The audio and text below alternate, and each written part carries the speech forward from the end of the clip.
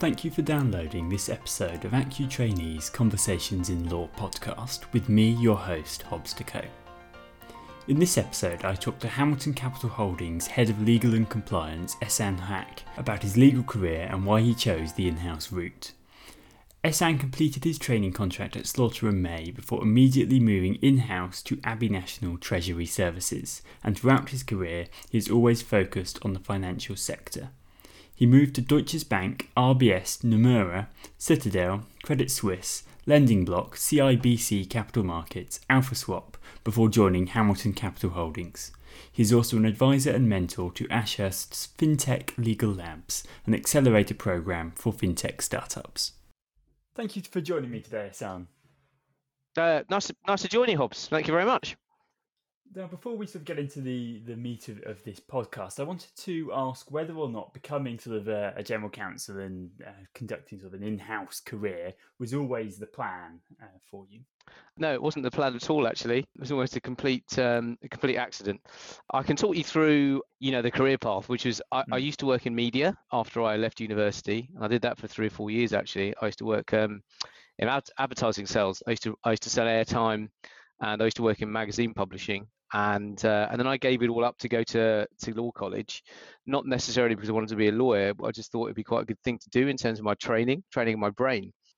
Did that for a couple of years, did the CP and LPC full time, tried to get a training contract in media, in a media law firms. That didn't work. Did some other bits and pieces, and then my missus at the time, who's now my wife, she was working at Credit Suisse, one of the big investment banks, and said, "Oh, why don't you see if you can get a job in a bank?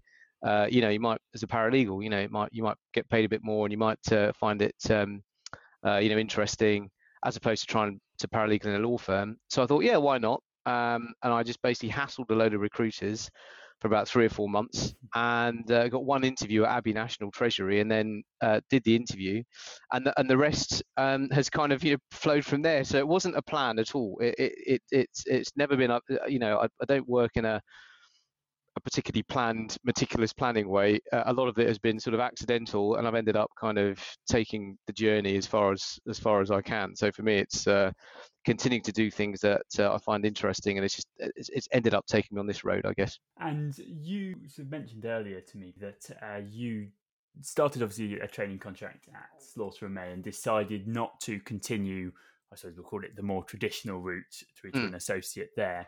What sort of was the main factor then in choosing to go back to Abbey National and begin this sort of in-house career? It's a good question. I mean, I think once you're in these places, you work out very quickly if they're for you or not.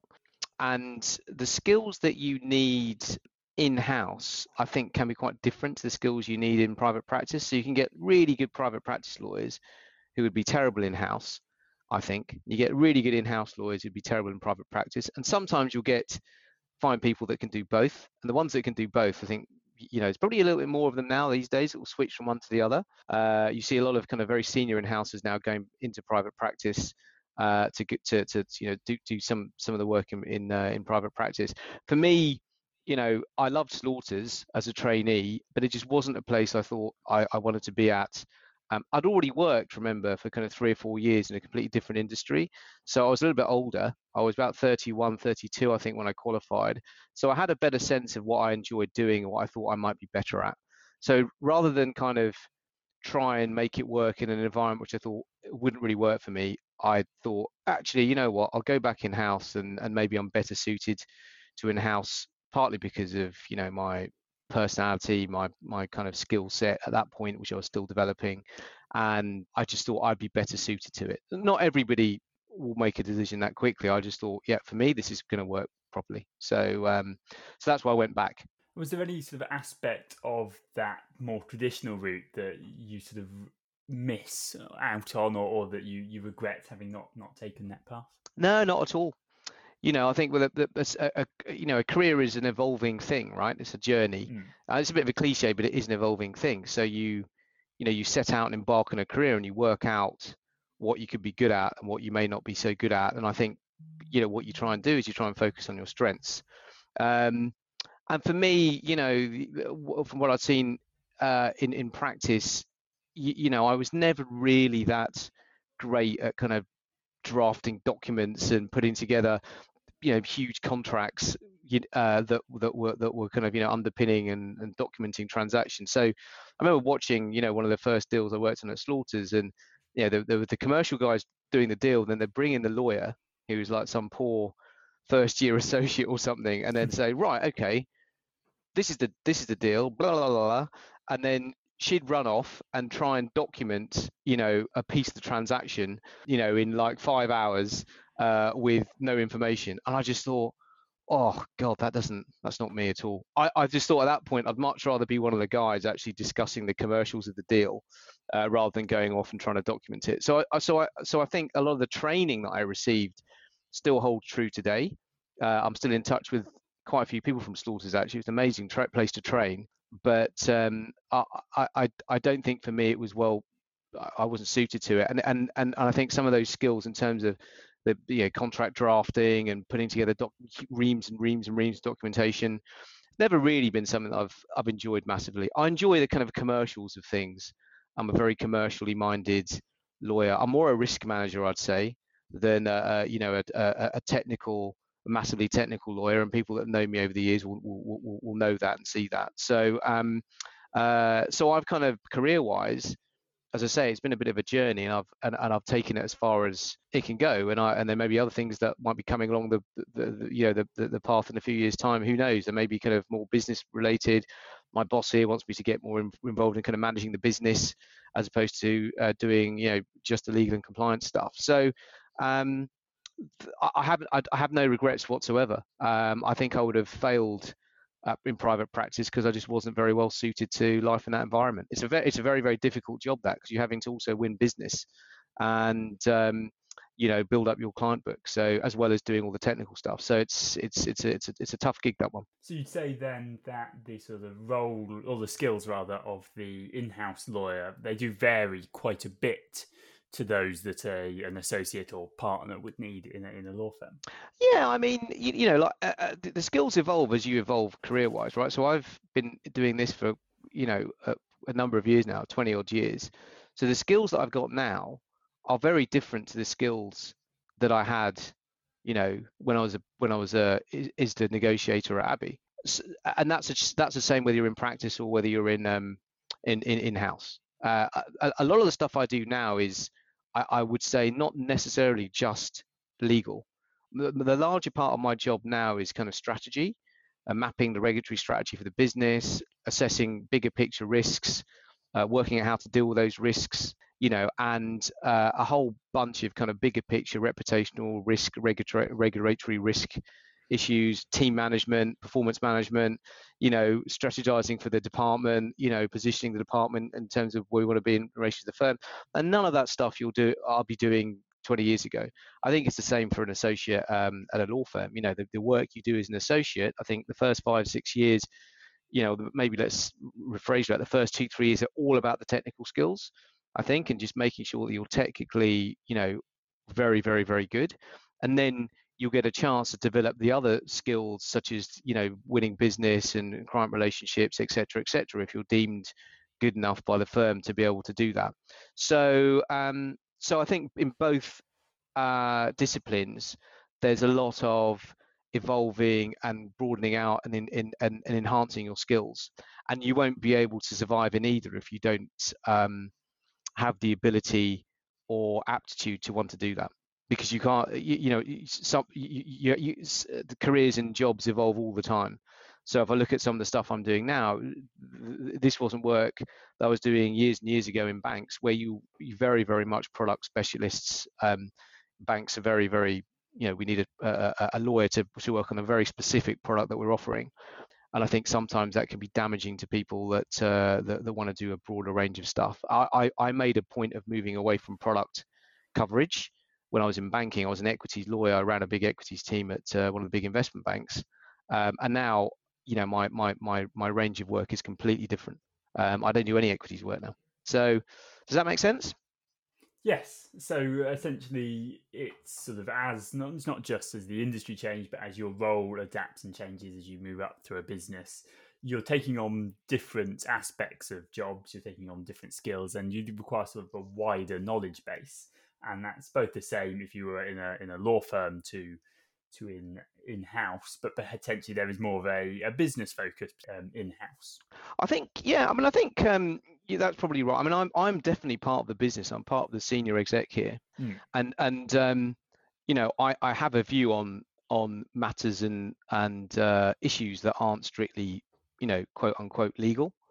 So, you know, managing the legal risk is just one part of my job. I also look after the compliance team here, which is a big part of the job, and the business is international. So you can't really at this level be a technically excellent lawyer without understanding the business, and obviously there is a thin line. There's a fine line, sorry, between kind of being part of the business and managing risk. Because the role of an in-house lawyer is to facilitate business and to manage risk, and sometimes you have to tread that, you know, often viewed as kind of, you know, the business prevention unit and all this kind of stuff you hear, and actually, you know, there is some, I have sympathy for people that say that, because obviously, you know, you're there to protect the business, but also you manage the risk, and that's not the easiest thing to do sometimes. Actually, in-house and in terms of practice as well, you know, I'm sure that you in practice you have lots of clients that come up with really stupid ideas, and your job in practice is to sort of like say, hang on a minute, you know, and the partners that are very, very good at what they do are the ones that can always take on a kind of, you know, cliche, but it's the kind of trusted advisor role. And you know, give you a sense of kind of, you know, general risk management, be it reputational as well as kind of legal.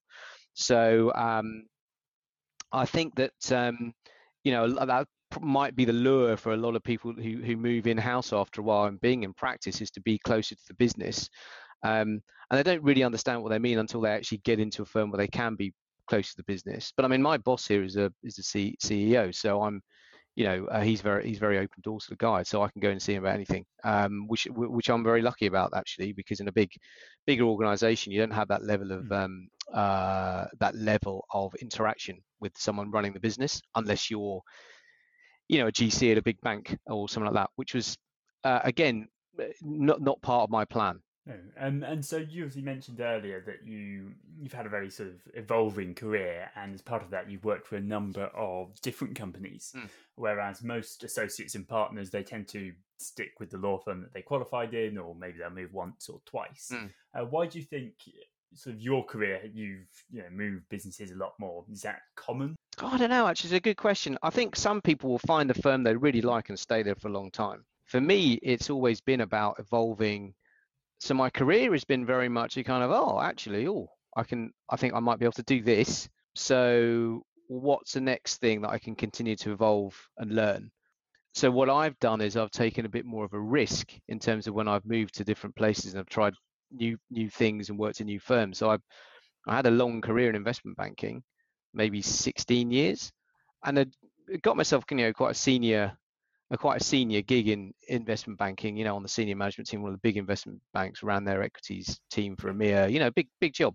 And when I left there, I decided to deliberately do something else, because I wanted to move away from being an equities lawyer in an investment bank. So that, I think, you know, you have to have a bit of a leap, take a leap of faith, and have a bit of a risk appetite. So I actually ended up moving into a fintech startup, which, you know, was for a lot of people was very surprising, and people said, wow, that's very risky. But for me, you know, actually, I mean, after sort of 18 years at that point working in investment banking, I was financially comfortable, so I could probably take a bit of risk. But I took that risk, and you know, that particular firm didn't work out. I then went for another firm, which got affected quite massively by COVID and funding. But still, the experience I was taking on was instrumental in kind of, you know, giving me a different mindset, maybe, and being sort of well suited to that kind of organization. And then I got involved with Ashurst as well. So now I've kind of almost, I think, relatively objectively successfully switched from, you know, banking to fintech. I now work for a global private equity firm. They've got kind of 12 billion assets under management. It's a big, well capitalized firm with, you know, international interests in fintech and TMT and pharma and all kinds of stuff. So now I'm doing something different as well. So for me, it's always about kind of doing things that are different and trying new things. I don't really have a very clear I'll do this for 5 years. So I tend to look at things, and review things pretty quickly every kind of 6 months and work out where I'm at. And for me, the driver is to evolve, professionally and continue to learn. Some firms will allow you to do that if you're there for a long time. Some firms won't. So it's kind of down to the individual as to what they want to do. And I think also a question of risk appetite. I know plenty of guys, who would love to do something else, but lawyers are quite risk averse, I think, sometimes. Yes. I think it's fair to say. And they like to do what they know, and that's partly because that's why they're lawyers, right? They become very, very good specialists of certain things. But my mindset has evolved significantly in the last kind of 10 years, especially in banks working on trading floors, having that kind of level of interaction with the business, which I've always really enjoyed. So for me, it's been a natural evolving process. And I do have a tendency to say, right, okay, so what's next? That's kind of that might be a mindset thing, which maybe makes me a little bit different to some of the other guys you speak to and girls you speak to on this podcast. And so you mentioned there that sort of private law firms you could use as an option to specialise. Do you think that in-house you have to keep a broader knowledge base and sort of keep yourself open to a variety of different aspects of law? Depends on where you work, for sure. So if you're talking to a sole counsel at a firm, that person is going to be doing everything. It's going to be the lawyer doing everything. A huge amount of generalist work. If you're talking to a derivatives lawyer in an asset manager, they're going to be doing a very, very specific type of work. So it kind of depends on the individual as to where they want to take their career. I'm at the stage now in my career where I've had, I'm probably not the latter end of my career. That maybe sounds really old, but I've done a lot of time, and I'm still evolving. And actually, one of the things that people keep on saying to me now is be more involved in the commercial side of things. So for me, that's quite interesting, right? Because I've gone from specialist lawyer to more generalist lawyer, to now someone that's doing some legal and compliance, but doing a lot more other stuff. And the point I'm making is that particular path is one that I've kind of explored because I wanted to explore it. Whereas someone else might think, I'm a specialist doing derivatives in an asset management. I really like doing this. I'm going to do it for a long time. So I think it's up to the individual as to what you want to get out of a career. I think with me, it was deliberate. I didn't want to be a product lawyer at a bank, and I was also a senior guy by that point, and there was some risk in terms of being a senior guy, MD kind of level at a bank back 3 or 4 years ago, because it's not the most stable of environments either. So for me, it was a good opportunity to kind of broaden out the skill set, and part of the driver was career longevity. So and you can see with the environment now that some of the banks and some of the big firms are you're having to prove your worth. So for me, it's about kind of not proving your worth, but just adding a lot of value to the process of as you evolve career wise. Now, we mentioned sort of near the beginning of this episode that your main focus or your main sort of decision in becoming an in-house lawyer was that you didn't want to be sort of that person drafting hundreds of contracts and things. Yeah. How do you then today reach a decision of when to sort of just use your in-house team or when to engage the services of a law firm?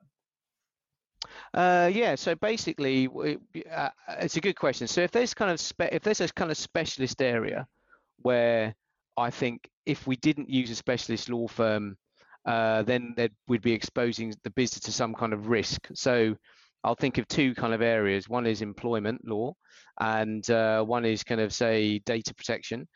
So data protection is a massive risk for the business that I work in, because we have kind of user data, we've got employee data. And I know a little bit about GDPR generally, but I don't know, I wouldn't say I know much more about it now than I did, but it's definitely somewhere where I think actually for us to manage this risk properly as a firm, we probably need some specialists who know exactly what they're doing, especially at this stage in the firm's development where we're setting up all our processes and procedures. So rather than me kind of Google something and say, oh, okay, Google says I do this, that, and the other, in that respect, I'd rather go out and spend a little bit of cash, speak to people that really know what they're doing, and justify the cost. The same for employment. We're an interesting business in that we are in a pandemic. We're 5 days a week in an office. So I'm in an office 5 days a week with sort of it's a high growth business this. So when I started, there was about maybe 3 or 4 people. We've got now about 60, 70 people. That causes a lot of kind of employer liability issues around our kind of COVID procedures and all that kind of stuff. Now, that's not something I want to take a risk on particularly and do a Google search. So I want to talk to experts there and make sure I'm managing the risk properly for the business. So for me, that kind of thing is a no-brainer. And then other than that, all of the lawyers that you're going to be working with now at this stage, I know quite a few of the guys working in the city and all that. And I think the technical kind of excellence is always going to be there. So you kind of work with people that you get on with, and you think there's going to be some sort of synergy in terms of how you work. I'm quite execution focused, so I like to get stuff done. So when I'm looking at a law firm, I'll be looking at, obviously there'll be the credentials. Are they, what kind of, what kind of work are they doing in the same area? What kind of clients, etc., track record and all that. We're working with a global law firm with us at the moment, this part of the project. But a lot of it is going to be down to, are they going to be able to deliver for me what I need? And in terms of the personality of the kind of, say, the lead partner, is that someone that I'm going to be able to work with? And is that going to be a good relationship, a good working relationship? Because they're kind of an extension almost of the team, I would say. And I like to work very collaboratively. I get my teeth in, collaborate with law firms as opposed to for me, it's one involved process. So that chemistry in that relationship has to be a very strong one for us to be able to get this stuff done. So that's what I kind of look for. Is, am I going to, obviously, is it a good reputation? Do they know what they're doing? Can they help me in different jurisdictions in these kind of product areas?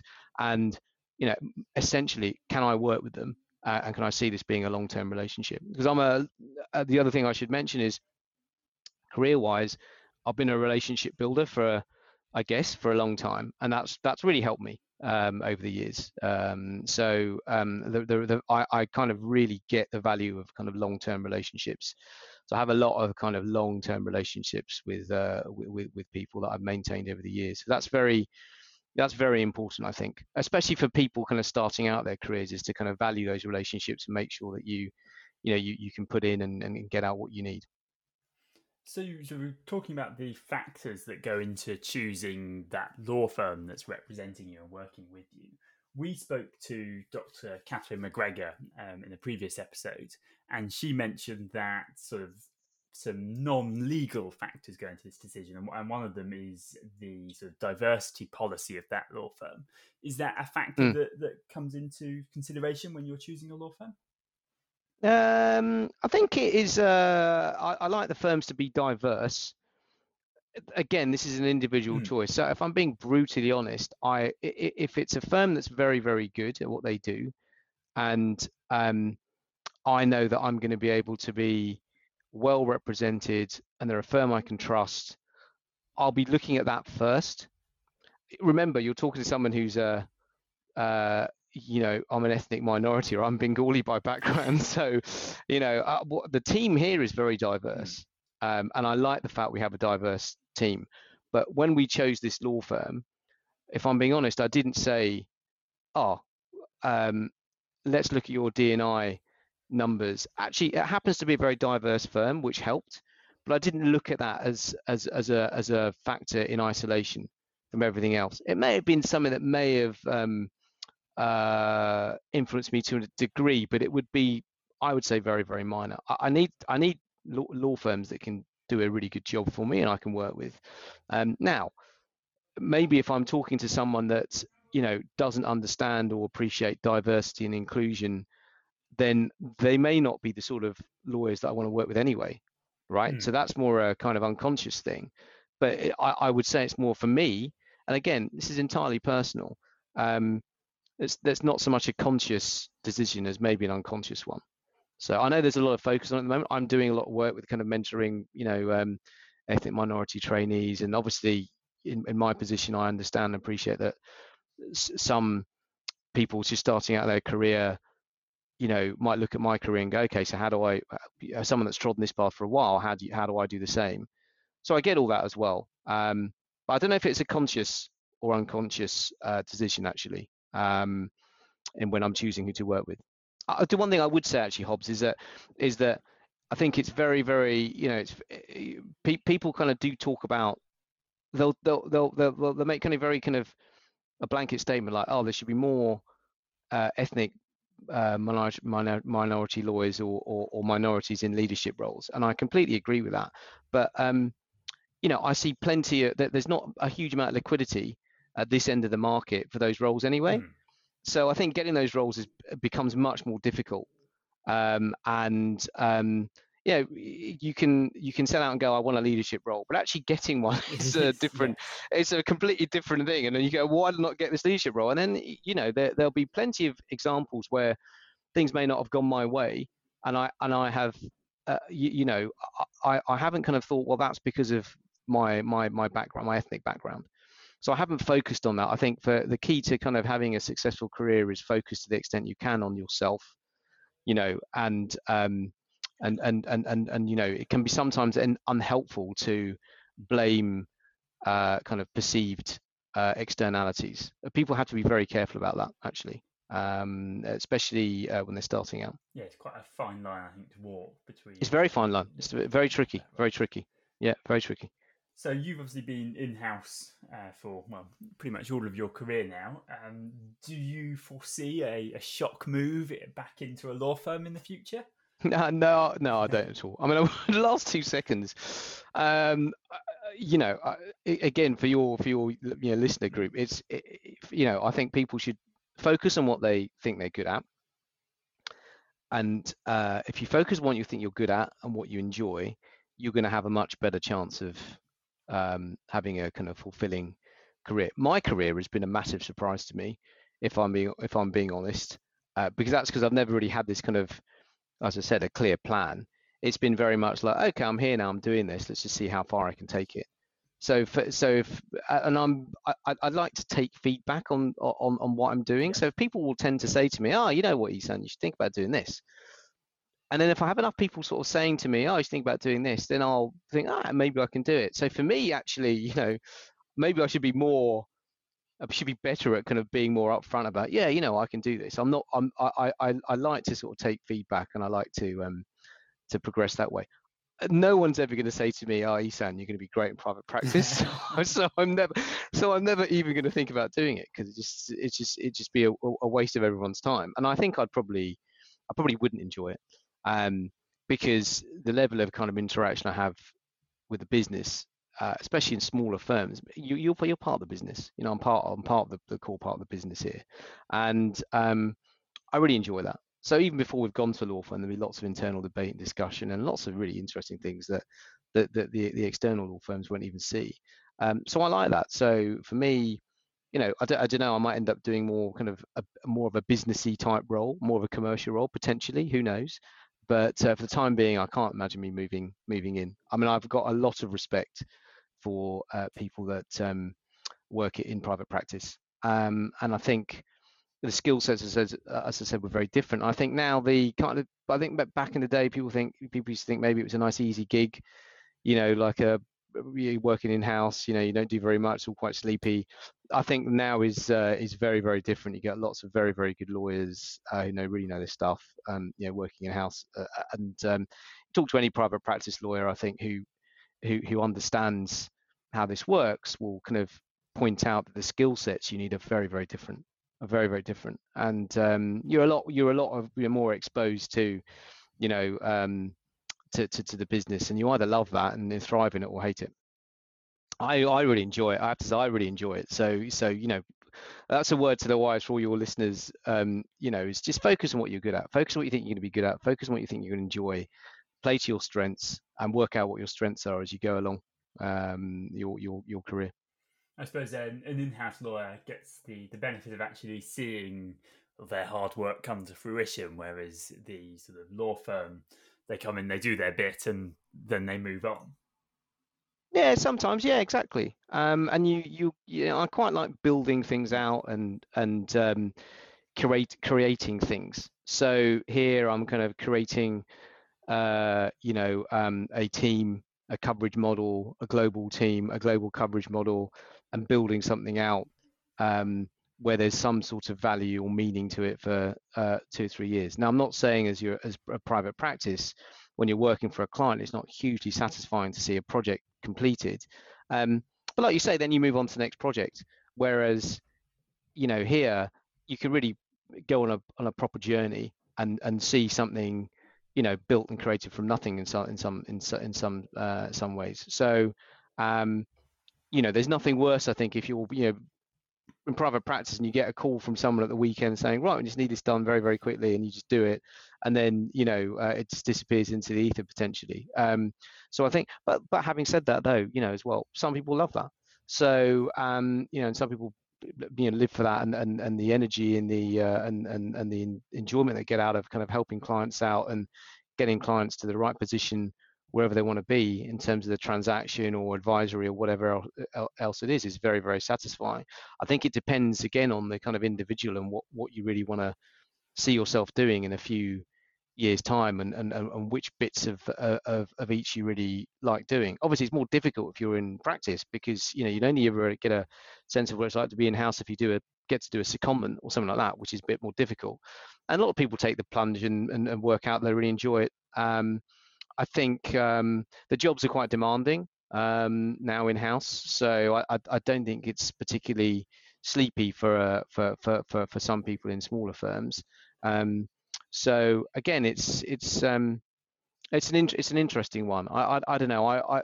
You're very well, I'm very close to the business here, but then again, that's because at my level, I'm part of the business. I might not be this close to the business if I was a you know 2-year qualified lawyer working in a big bank.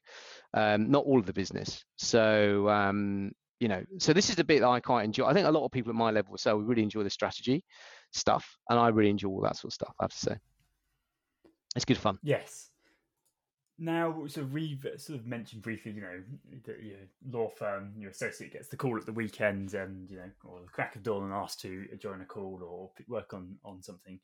Is it then true, because I know I've been guilty of saying it a number of times, that sort of an in-house lawyer does have that better work-life balance? I don't, it depends on what you're working on, right? If you're working on some massive transactions, some big project finance transaction for kind of 6 months where the hours are just killer, or securitization or something like that, then you're in your practice, or some sort of transaction based, high pressure, high volume transaction based work, then your hours, I think, are going to be pretty long. And and I think the difference is that you're on call for clients all the time. It kind of depends on how demanding your role is in house. I'm on call every weekend, all weekend.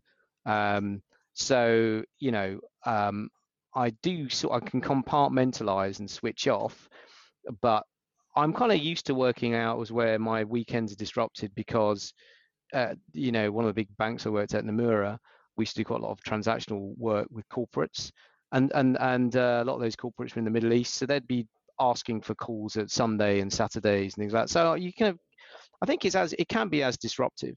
I don't think, it depends on what you do as well and where you're working, right? So I work in a very, very fast-paced environment where the hours are quite long.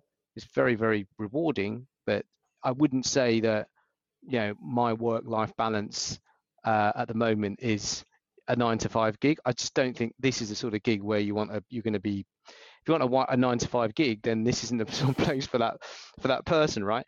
But yeah, you could go to an in-house department and have a much steadier pace of life. So I think it very much depends on where you are, what you're working, the kind of firm you're working for, the kind of level you are maybe, and In some cases, I think it is very different. I know guys who have a far better work-life balance than me, but the environments they work in are very different. And again, the sort of recurring theme of this, I guess, is that it kind of depends on the individual. The individual is key. This is for people to work out as they progress what they like doing. And a lot of people will say to me, "God, you do pretty crazy hours." And I say, "Yeah, I do. I do quite. My hours are probably kind of 8 till 8:30 every day, all the way through, no breaks. That's quite intense, right? And at the end of the day, so no breaks. At the end of the day, people go, "Whoa, that's a proper day." And I say, "Yeah, it's a proper day, but actually, funnily enough, because I'm doing something at the moment, which is we're kind of building something out, I'm enjoying it." So it kind of depends on what you enjoy doing. I wouldn't say that for jobs like mine, they're particularly chilled out jobs, because you're doing everything. You're firefighting, you're kind of strategizing, you're doing all kinds of stuff.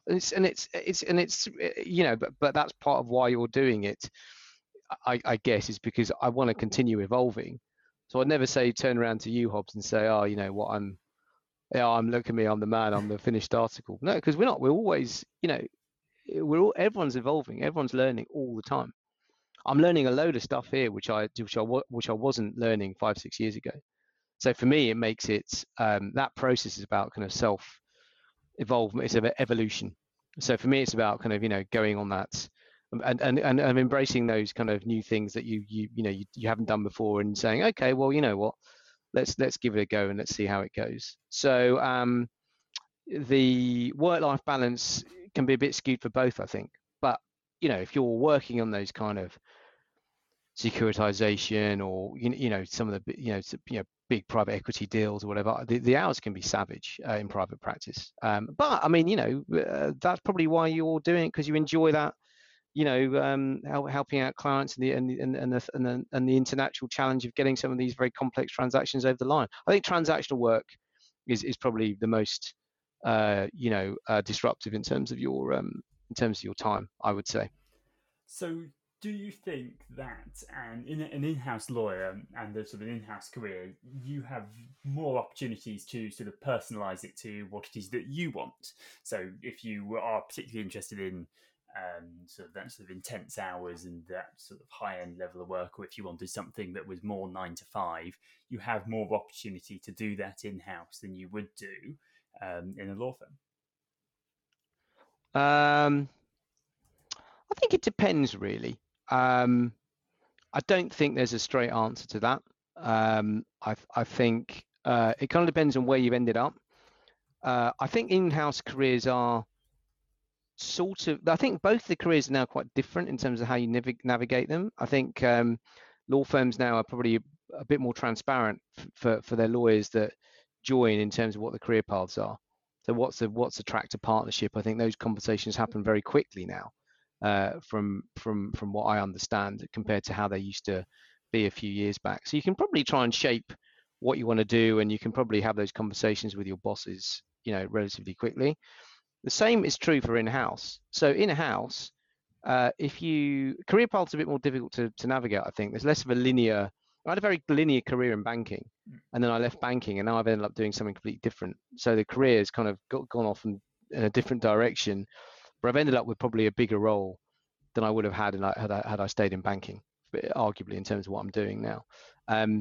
But you're only going to, in both those scenarios, you're only going to be able to do what you want if you have someone that's going to sponsor you or be receptive to what you want.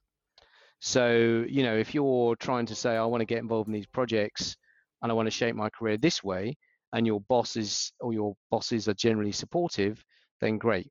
But in both in-house and practice, you won't be able to get anywhere with those conversations if people aren't supportive to you.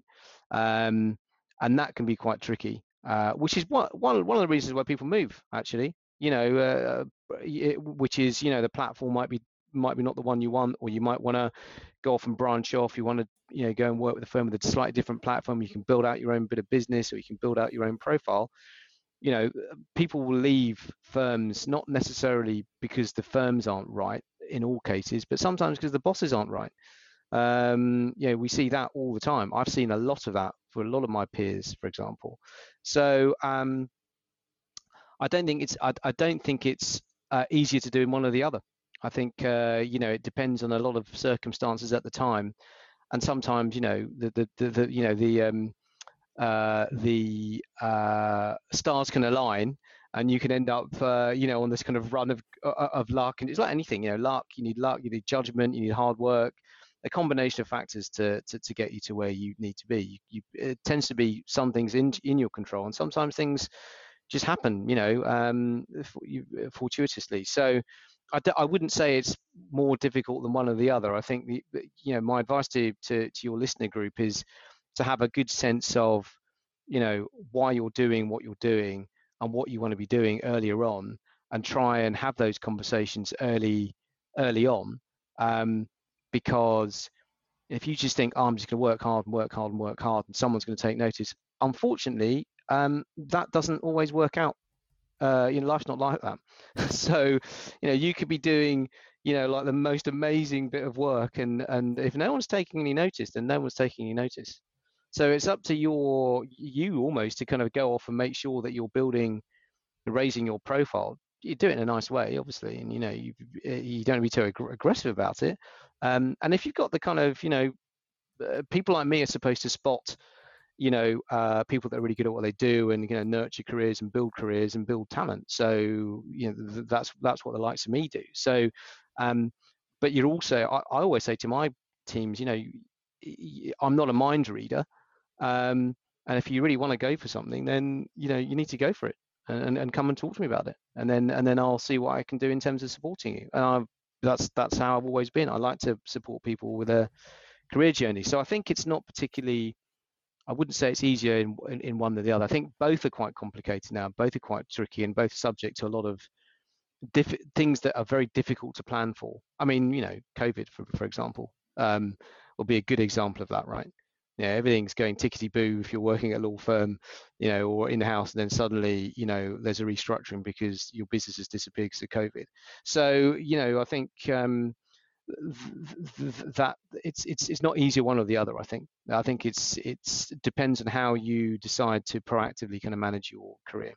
I mean, I say I'll kind of act the accidental lawyer, but there has been a method to my madness in terms of the later kind of, say, 10 years in my career. There's been not a kind of defined plan, but there's been a plan, especially the last kind of 3 or 4 years, which was to get me out of a bank, get me out of being a product guy. I want to do a broader range of stuff. And I've been lucky, I've managed to do that.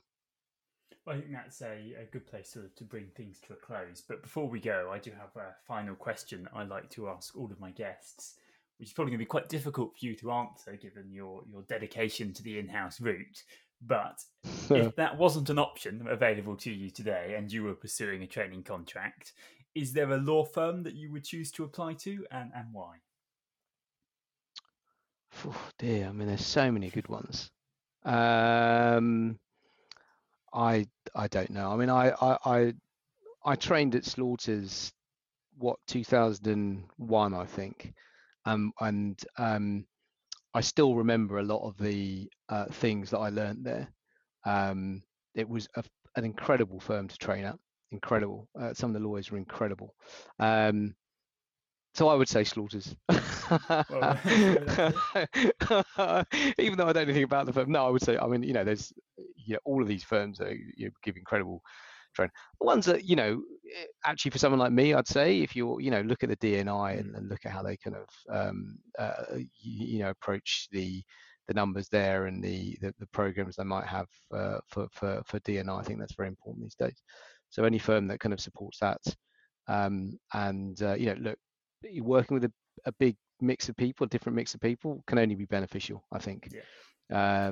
So any firms that support that, and obviously you're very good at what they do, there's a ton of really good firms out there to choose from, I'd say. Culture is very important, right? It's got to be a place that you're going to enjoy. Yeah, I think so. So think about whether it's a good fit for you, and whether you think you'd be a good fit for them. The best of luck to all your listeners as well on that journey. Well, thank you very much, and on their behalf, thank you for joining us today. It's a pleasure, and nice to chat to you, and take it easy. Yes, you too. Thank you. Thanks so much for listening to this edition of Conversations in Law. If you'd like to support me and the show, please rate it 5 stars on the iTunes Store and follow the show on your podcast app. If you would like more information about this episode and any other episode, then take a look at the trainee blog on the AccuTrainee website. That's www.accutrainee.com. Thanks for listening.